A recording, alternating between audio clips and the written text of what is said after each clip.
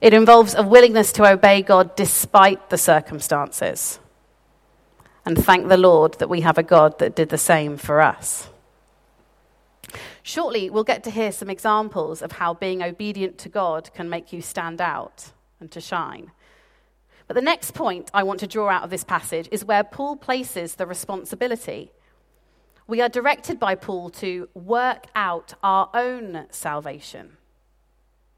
So we aren't working out the salvation of our small group or our parents or our best friends. We are called to work out our own salvation. We have a personally God-given responsibility to shoulder here, to see that work gets done. We, all of us, hold that responsibility.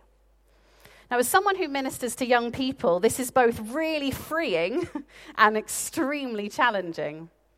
Because what's being said is that the responsibility for personal spiritual growth is committed to that person. It's theirs, not mine. I am responsible for my own. So what that means is that my job and your job as church family members, parents, grandparents, friends, is to enable your job and my job is to equip our children, our young people, our friends, our children, our parents, to shoulder their own responsibility for the work that is to be done. Now, no one wants to be or needs to be spoon-fed forever. My youngest son is called Reuben, and he's 16 months old, 1 1/4. I know quite a lot about spoon-feeding with Reuben. We didn't do much, actually. We couldn't. And we just sort of ended up giving him a portion of whatever we were eating on his tray to sort of explore. And as I'm sure you can imagine, it got rather messy. But whenever we do try and spoon-feed him, and this still happens, something like a yogurt, he will grab the spoon from us, shove it in his mouth himself, making quite a lot of mess, and giggle. And we try again with another spoon, because once he's got it, there's just no way we can get it out of his hand. And 5 minutes later, he is in a fit of giggles, holding 6 spoons with yogurt everywhere. I'm going to go for it and say that I think that Paul is saying we all need to be a bit more like Reuben when it comes to our spiritual growth. This is about my responsibility for me and your responsibility for you. I think it's important to understand that our own salvation is not an objective yet to be reached. It's not a finish line that you're working towards or a goal that you're trying to score. Definitely not. You are saved by grace through faith. Your faith in Jesus as Lord and Savior is what saves you. But your salvation could be understood as a blessing to be explored and understood more fully. An example of this might be a maths teacher presenting you with a problem, an equation. Now, you have it in front of you on a piece of paper, you have the problem, but there's more that awaits. It has yet to be unraveled and balanced and solved. There's more to explore than just having it. Another example of this is being a parent. From the moment that baby is born, you are a parent. You'll never be more of a parent than you are on that day. But as your child grows, you experience and explore parenthood in new and growing ways too. But when your child turns 40, you're no more of a parent than you were on the day it was born. And so it is with the ongoing nature that Paul refers to here. You're not working to keep it or to achieve it. It's yours by grace through faith. But there is work to be done in it. Now let's take a closer look at verse 13, because we're not the only workers here. For it is God who works in you to will and to act in order to fulfill his good purpose. We are called to work. God is working. So our work, which is called to be obedient and responsible, arises out of the internal work of God. When faced with God's power and love, we are filled with awe. He is awesome. our awareness of just how awesome he is, the preciousness of our salvation that he has given to us, that's the catalyst, the initial spark from which we catch hold of, because he is the basic activity and ours responds to what he is doing. His is the work of transformation and renewal. Our response to this, our willing obedience of shouldering responsibility, is how we enter into the benefit of his grace, his undeserved favor, and his power through his Holy Spirit in our lives through work. So I would suggest that if you find yourself struggling to obey God and follow his ways, or shirking the responsibility of your own spiritual growth, or the work that we have set before us as Christians among our generations, come back into the presence of God and allow yourself to be filled with awe. Acknowledge the work that he is doing in you. He is working. And take up your responsibility to work too, because he goes first, and I'm truly grateful for that. But he empowers us to join him. To be a light shining for God will draw others into the knowledge of the gospel and ultimately glorify God for who he is and what he has done. 3 weeks ago, Bishop Joe came here to HTC and led a service of confirmation. There were 6 young people that were confirmed, and it was a brilliant evening. I'm blessed with the opportunity to hear stories and witness young people in our church family live this stuff out all the time. And I get to hear their stories of their different weeks and of when they've chosen to go a different way from their peers, and they've committed situations to prayer, among other things. But I think you should all get that opportunity too, because it really is a blessing. So 2 of those who were confirmed are going to come up here now in a moment and share their testimonies.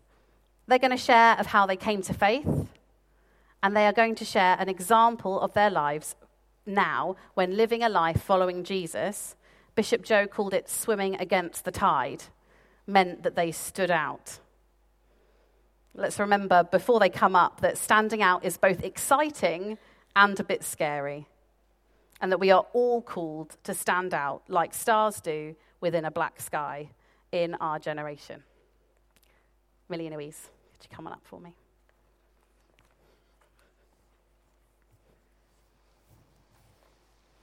Well, my name's Millie, I'm 14, and I'm in my last year of Pathfinders.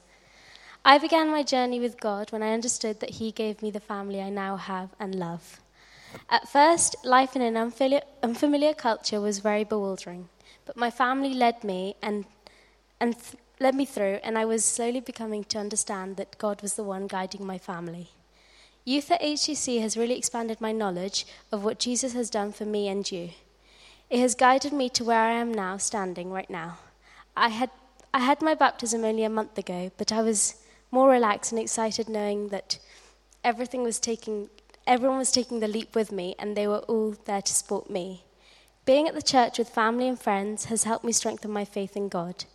I believed that confirmation was the next step on my journey with God, who I will always love no matter what. Being a Christian has helped influence in some of my decisions and opinions. For example, I will listen to people when they are having issues, and I will tell other Christians so that we can pray for them. I will also express my opinions on different matters in RS and like to base them around what Christians believe. I don't know everything, and I'm looking forward to developing my relationship with God. However, I can see that in my life now, being a Christian has made me stand out a bit more. Thank you. Hello, my name is Louise and I'm 14 years old. When I was 7 or 8, I started coming to church because that's when my mum started coming to church. I went to the children's groups and I really enjoyed it. When I was 10, my sister Ime and I decided we wanted to be baptised. It was a really great experience, but after I was baptised, my mum bought me a devotional to read. I could have easily ignored it and not read it, but I decided to read it every evening before bed. It helped me a lot with my relationship with God and made prayer a lot easier. Also, my friend's faith inspired me to have a stronger relationship with God. My faith with God now, I would describe as strong, and I still read a devotional every evening because I know that it helps my relationship with God and makes prayer a lot easier and gives me something to pray about. I've had a few occasions where I've stood out from everyone else because of my faith. Like when I was getting confirmed, people would ask me what I was doing on Tuesday evening, and I said I was being confirmed. Almost everyone was kind of confused, so I had to explain it. It was a bit awkward at points because I could tell people thought it was weird or they didn't understand it. But I think it's important to be open about my faith and spread God's love and encourage people to find out more. Thank you.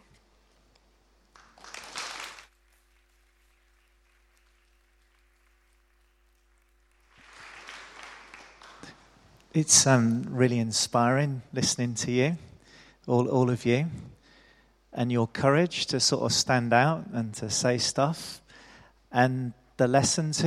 Which adults are faithfully reading their devotionals, and so which families would love to be doing a little bit better at caring for one another. I mean, it's really, really inspiring hearing some of what you have to say.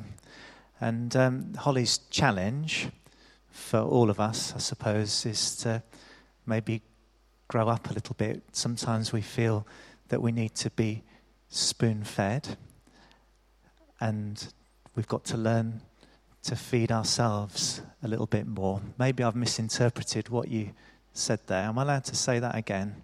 Maybe it's not just Holly's call, it's God's call for all of us, actually, to grow up in our faith, that we can manage when folks are looking and when they're not. Now, folks will have come for all sorts of different reasons this evening. I'm going to hand over and just in a second to Joshua.